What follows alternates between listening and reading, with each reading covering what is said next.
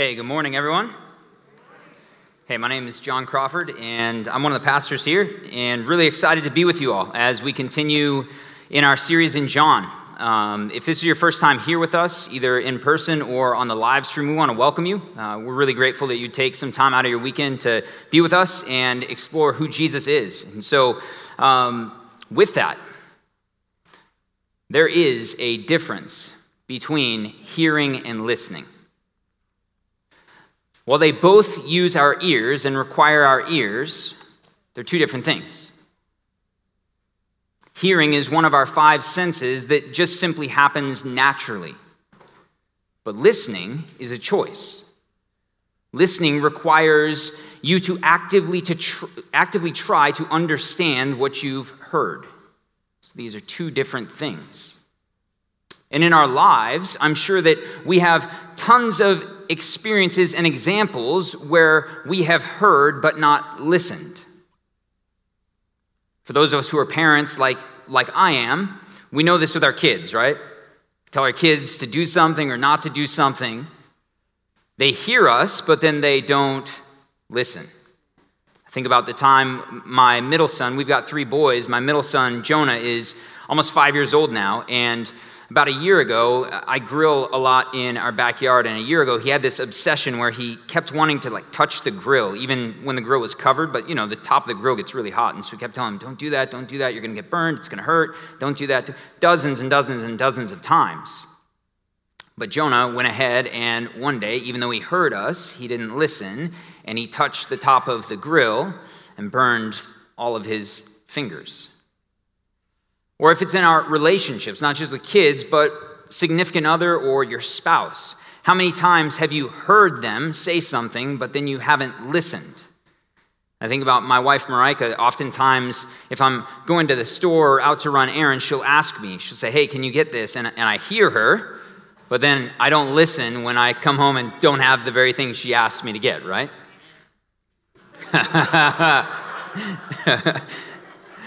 Or for some of us, it's in school, right? With teachers or professors. How many times did you hear your teacher give you the directions of how to do something, but you weren't listening, and so then when it came time to do it, you're like, I have no idea what I'm doing, right? This would always happen in labs for me. Like biology lab, we're about to dissect something, and I'm hearing the teacher say, yeah, this is how you're going to do it, and then it came time to dissect the thing, but I wasn't listening, and so all of a sudden you're starting to cut parts of the body off that you weren't supposed to. See, every one of us has countless experiences of times where we have heard and not listened in our lives. But the dangerous thing is, we can do this with Jesus too. We can hear Jesus, but not listen to him. Or even more so, you can hear about Jesus and not listen to Jesus. And this is what we're going to see in our passage today in John chapter 7. And so before we dive in, would you pray with me? Jesus, would you speak to us this morning as we gather as your people? Lord, we want to hear from you. We ask that your Spirit would move. We welcome you here just as we sang, Holy Spirit. Ask that your words would be my words, that I wouldn't stand in the way as a hindrance, but Jesus, that you would speak to your people this morning, that we would listen. Amen. All right, so we're going to be continuing in John chapter 7, looking at verses 40 to 52 this morning. So let's dive in verse 40. When they heard these words, some of the people said, this really is the prophet. Others said, this is the Christ. But some said, is the Christ to come from Galilee? Has not the scripture said that the Christ comes from the offspring of David and comes from Bethlehem, the village where David was? So there was a division among the people.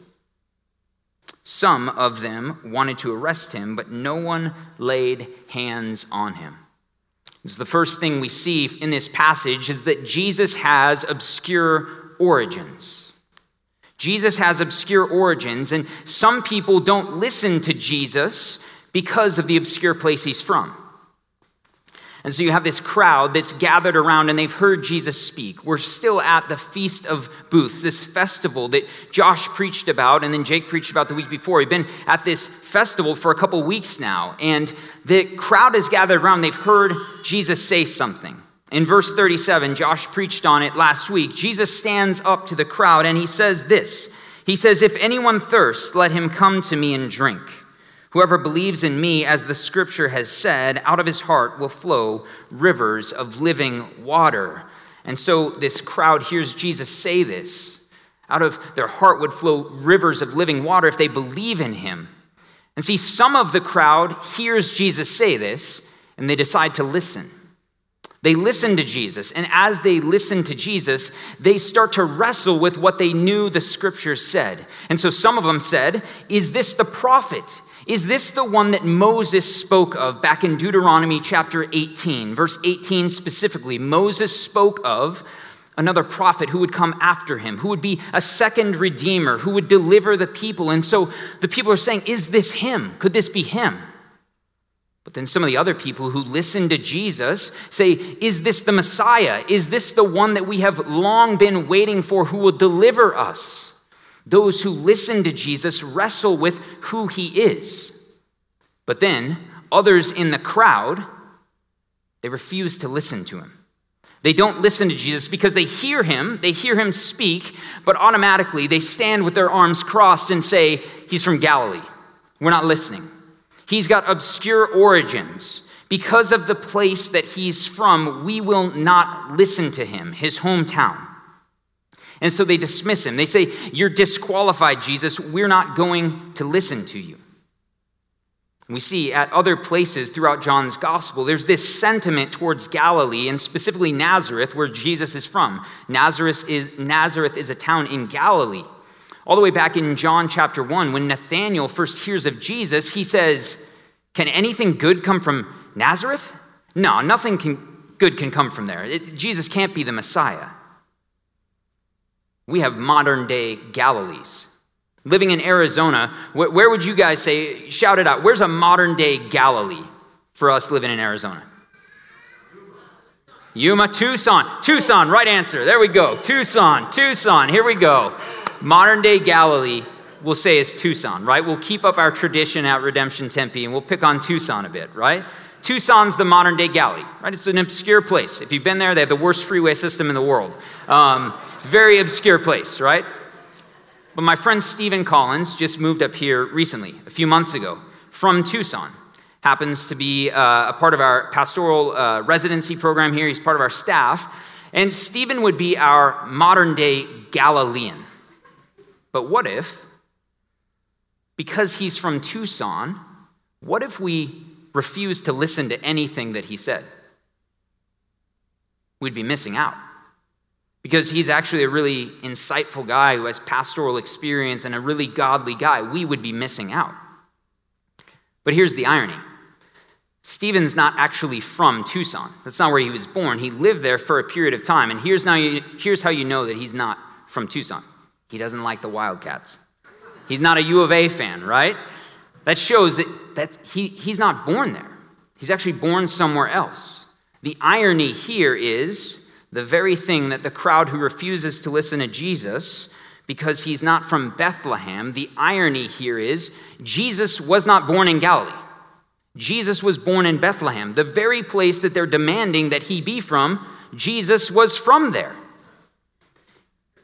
It's almost as if this crowd has forgotten that you can live somewhere and not be born there, right? For those of you who live in Arizona, this is a transplant state. I'm born and raised here, and last service, I won't do it this service, but last service, 2/3 of people raised their hand and said they're not from here, right? There's only 1/3 of us in the room that are born and raised here. It's almost as if they forgot that you can live somewhere and not be born there. But the problem with the crowd who refused to listen is not just Galilee in and of itself. It's that they're focused on the wrong thing. They're focused on where Jesus was born rather than where he actually came from. Because he didn't actually even come from Bethlehem. He came from the Father above, and now he's put on flesh, and he's present with them. They have the God of all creation present with them, but they won't listen. Similarly, today, people miss Jesus because of the obscure place he's from. You think about the God of all creation, who created everything, being born in the first century as a Middle Eastern man in a backwoods town in a barn. It can cause people to miss Jesus. His perceived weakness is obscure. People can miss Jesus because when he was born and when he came, he didn't come as the new Caesar in Rome and overthrow Rome. That's not how he came, but he came quietly in the small town of Bethlehem. So Jesus does this because he delights to reveal himself through obscurity, because he's clothed in humility. But Jesus doesn't just show up in the first century in obscure places. Jesus shows up today in obscure places. The church. The church is an obscure place. We are the church. We're obscure people, but we're part of God's plan. See, if you were God and you looked at the world and the mess of the world that we have, the brokenness, the evil, the sin, everything, if you were God and you could fix the world and make things right, how would you do it? Well, I know for me, I'm thinking, well, first, I'm going to go to Wall Street, and I'm going to take over Wall Street. And then I'm going to D.C. I'm going to take over D.C. And then I'm going to take over the military. And then I'm going to the other coast, and I'm going to take over Hollywood. Because I'm thinking about all of these powerful, prominent places where you can have immediate results, right? Immediate impact. So I'm thinking through these big, powerful places, but that's not how God has chosen to operate.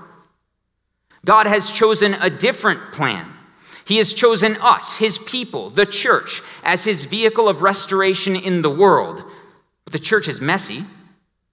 Every one of our lives and our stories is messy. The church is obscure. The church can even be perceived as weak. The church has all kinds of abnormalities in it because that's who we are. We bring our baggage and our sinfulness, but yet God has chosen to work through obscure means in the world. God chooses to use us in spite of our messiness, in spite of our brokenness. His plan to redeem and restore involves you and I, people like us. And as we participate in what he's doing, this is how God demonstrates his power in the world. His plan may look weak. His plan may even look foolish to those on the outside looking in, to those who might be missing Jesus. They say, man, this obscure church might look foolish and weak, but this is what the Apostle Paul writes in 1 Corinthians chapter 1, verse 27. It'll be on the screen. The Apostle Paul writes, but God chose what is foolish in the world to shame the wise. God chose what is weak in the world to shame the strong. God chose what is low and despised in the world, even things that are not, to bring to nothing the things that are, so that no human being might boast in the presence of God. Obscurity is the way of Jesus. And he is inviting you this morning to embrace obscurity so that you can experience his power clothed in humility. Let's continue on and see how the crowd reacts here in verse 45. The officers then came to the chief priests and Pharisees, who said to them, "Why did you not bring him?" The officers answered, "No one ever spoke like this man." The Pharisees answered them, "Have you also been deceived? Have any of us, the authorities or the Pharisees, believed in him? But this crowd that does not know the law is accursed." The next thing we see in this passage is that the Pharisees say, "We know better. We know better." But the officers listen to Jesus because of the power of his words. But the Pharisees actually miss out because the power of their pride. And so here's the scene. You've got these temple police officers, They've been commissioned by their bosses, the chief priests and the Pharisees, to go down to this festival, to go find Jesus. They've been given an arrest warrant in verse 32 to go arrest Jesus. And so the temple officers, they do what they've been told to do by their bosses. And they say, okay, we're going to go down, we're going to arrest Jesus, we're going to come back, and we're going to bring Jesus to the Pharisees. But now they've come back empty-handed. They didn't bring Jesus, they didn't arrest him. And so now we see here in verse 45, the reaction of the Pharisees. Where is he? You had one job to do. You only had one job and you didn't do it. You didn't arrest Jesus. Why wouldn't you have arrested him? I love this. I love the temple officer's response. You can imagine that they lean into the chief priests and Pharisees and they say, guys, but you don't understand. We couldn't do it. We couldn't arrest Jesus because we've never, in all of our lives, we've never heard anyone speak like Jesus. They say, but no one has ever spoken like Jesus. You guys are missing it. We went down there to arrest him, but we couldn't bring him back because no one has ever spoken like this man Jesus. We've never heard anyone speak with such power. We've never heard anyone speak with such authority. And as we're listening, we had never heard anyone speak with such beauty as this man Jesus, and we couldn't do it. We couldn't arrest him. But it's fascinating, isn't it? Because these temple officers had heard about Jesus. They heard the Pharisees and the chief priests talking about Jesus. They knew why they were going to arrest him. They knew why they had the arrest warrant. And they knew about Jesus, and upon showing up, everything that they had heard about Jesus was challenged when they actually listened to Jesus. When they listened to Jesus, everything that they had heard was challenged, and they experienced the very power of his words. And their response is one of awe. They're amazed at Jesus. They're even disoriented by Jesus. So much so that they're like, I don't know why we were sent here to arrest this man. We will forfeit our job. We're going to go back empty-handed to face our boss. But this man, there is something about this man that is so powerful that we can't lay hands on him. But we got to throw a bone to the Pharisees, all right? Because they're probably scratching their heads. This is a bit crazy, okay? Let's put it in, let's imagine here, in our own city, right? This is like Tempe PD, okay? Tempe Police Department. They get an arrest warrant to go to a criminal's house, show up, arrest the criminal, and come back with the criminal, right? It would be like Tempe PD showing up to the address of the criminal, having an interaction with the criminal, and saying, hey, we actually like this dude. He's pretty cool. We actually like this dude better than our police chief, and we're not going to arrest this guy even though we got a warrant. And so we're going to go back to the police chief and say, hey, you know what? We didn't arrest him because we actually like him, and we're not going to do our job anymore. Says no police officer ever, right? Like, that doesn't happen. But that's what's going on here. And so the Pharisees they're bewildered. But see, the difference between these officers and the Tempe PD analogy is that Jesus isn't a criminal. He's God in the flesh. And these temple officers experience the very power that overwhelms you about Jesus. They experience the very power that transforms you. They experience the power that enables you to embrace obscurity because you experience the beauty of Jesus. The reality is, when you take time and listen to Jesus, and you encounter his power, it emboldens you and empowers you to go and share the good news of Jesus with other people, because you know, like these officers, when you listen to Jesus and experience his power, that there is nothing else in all the world like Jesus. That there is no one else in all of the world like Jesus, and when you have encountered it, You're emboldened to share it because everyone else is searching. You say, guys, you're missing it. It's Jesus. Jesus is the one that no one else in all the world is like. But the Pharisees, the power of their pride causes them to dismiss these temple officers. We see here that they're not having it. They almost have earplugs in, right? They're plugging their ears because their pride is preventing them from listening. Their mind is made up about Jesus. And so we see their reaction. The reaction is one of anger and it's one of contempt. And they say here, have you been deceived? They're saying that Jesus is a false prophet. You guys must have been deceived. Jesus has led you astray. He's a false prophet. Surely none of us. Have any of us believed? Surely none of us. The Pharisees and chief priests, we are the educated elite. We are the ones who have studied the law. Have any of us believed? No, we would never believe. But the problem is, you've been duped by this man Jesus. You're like the rest of those in verse 49, they say are accursed. You're one of the people of the land, one of the common people the Pharisees would refer to. These are people who didn't study the law. You're one of the ignorant, uneducated people of the land, and you've been duped like those who are cursed. The Pharisees say, you guys are missing out. You're missing what is true. Jesus is a false prophet, when really, the Pharisees are the ones missing out. They boast and they're proud when they are missing out on Jesus. They miss out because they have this we know better mentality and they're smug towards Jesus. And they miss out on encountering him and they miss out on his transformative power. But I wonder, for you today, where is God on the move that you might be missing out on?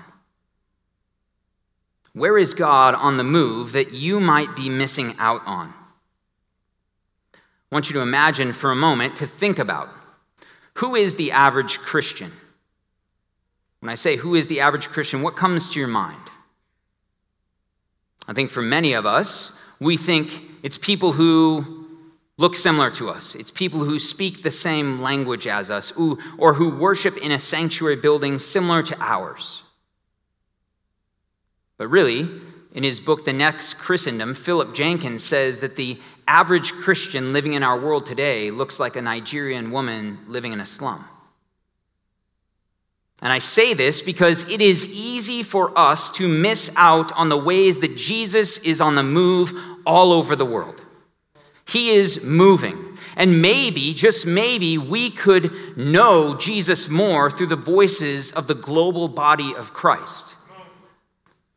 This is one of the reasons why we have global partnerships at Redemption in various countries around the globe, because we want to be shaped by them. And we want to experience how Jesus is moving around the world outside of our own experience. See, I think about a few years back, Will Vukurovich and I were able to go to Guatemala City to one of our partnerships in La Limonada, a neighborhood in Guatemala City. And I think about, for me personally, the ways in which I was able to experience Jesus moving as we prayer walked the neighborhood streets and went into homes and prayed for people. How I was able to experience the power of Jesus with this woman, Tita, who's the founder of the ministry down there, because of this global partnership. Jesus is moving around the world, but are we missing out? But Jesus isn't just moving all over the world, he's moving here in our city.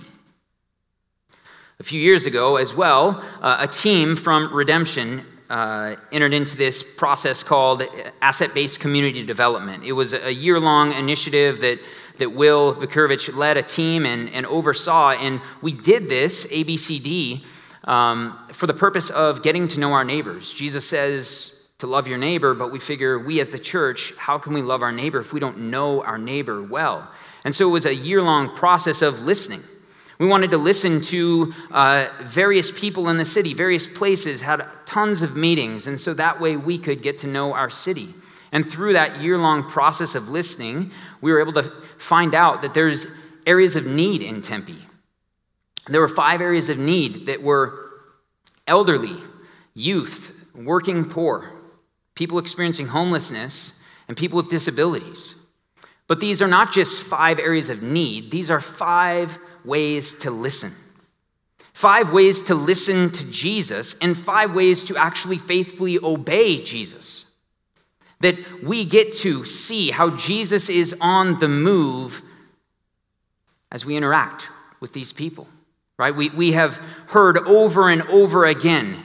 We have city outreach groups at Redemption Tempe in order to speak into each one of these areas, to be able to rub shoulders and be in relationship with people. And what we've heard is time and time again that God is clearly on the move, that the power of Jesus is moving through these places, through these people.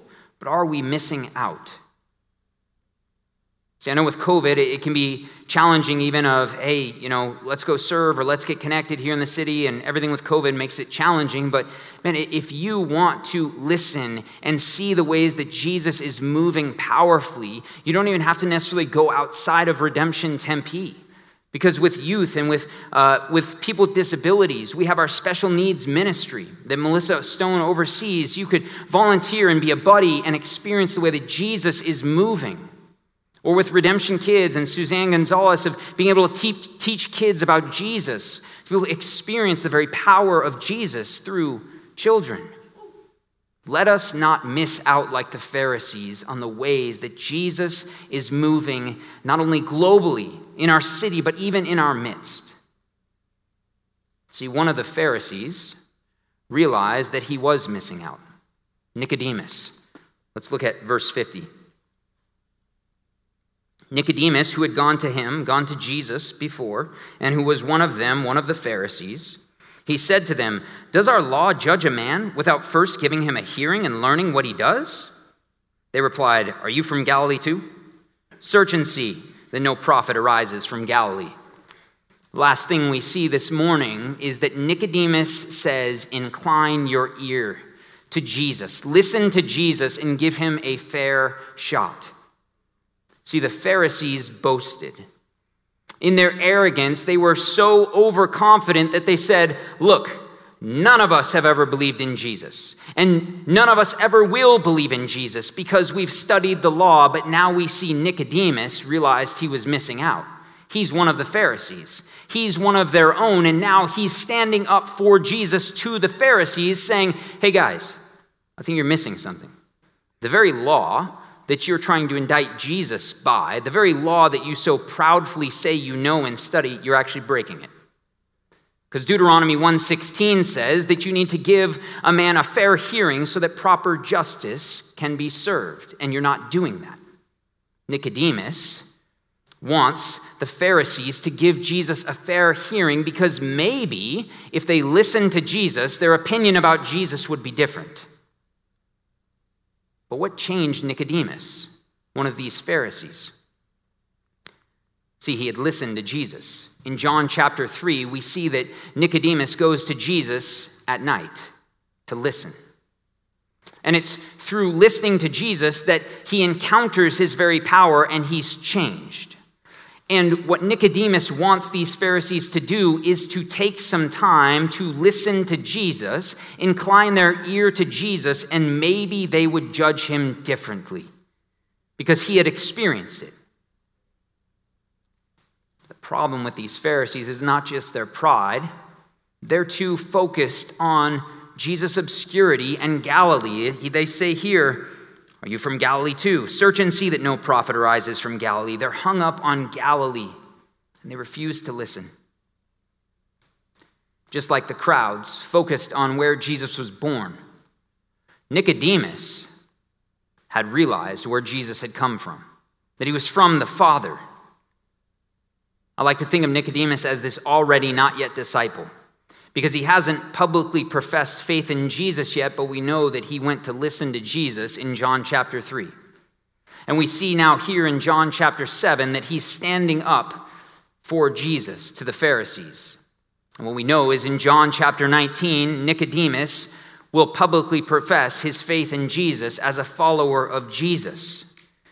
See, John, the writer of this gospel, wants us to see something as his readers today, and let us not miss it.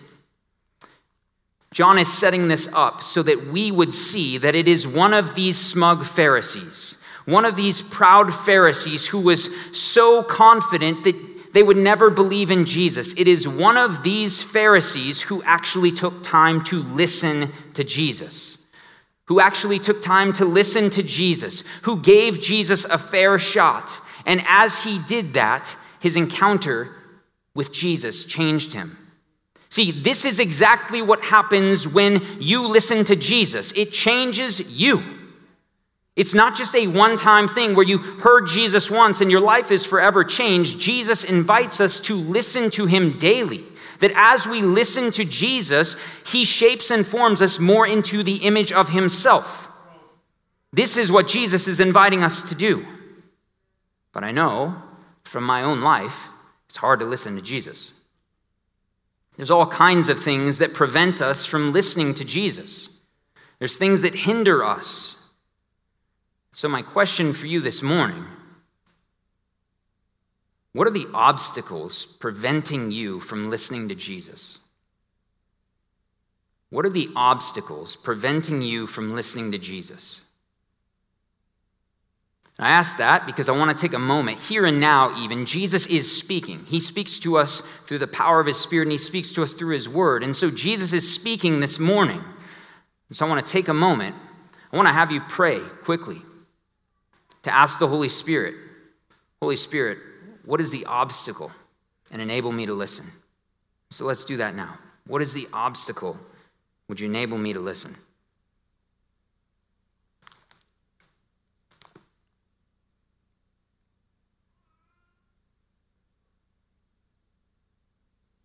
See, these Pharisees close their interaction with Nicodemus by telling him to search and see. Search and see, Nicodemus, that you're wrong.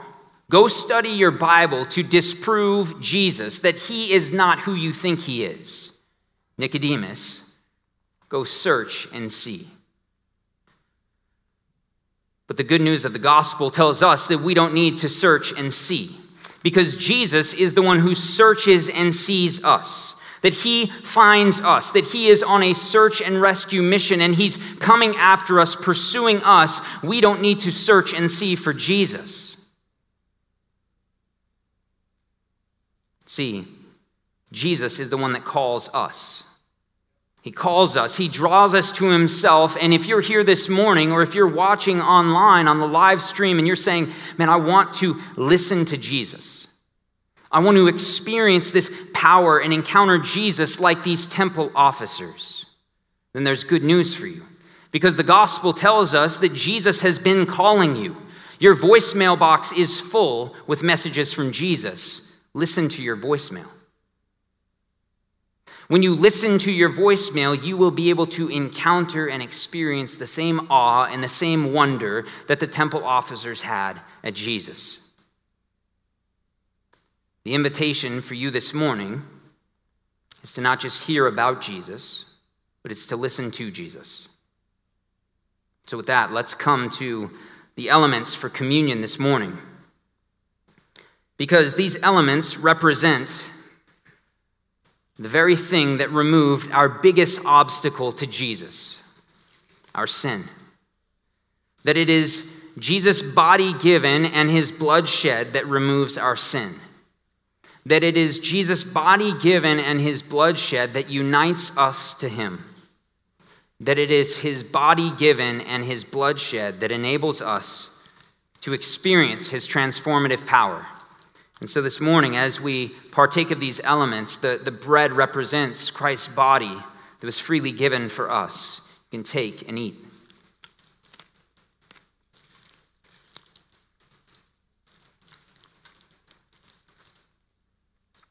And the cup, the juice, this represents Christ's blood that was shed for us. Take and drink.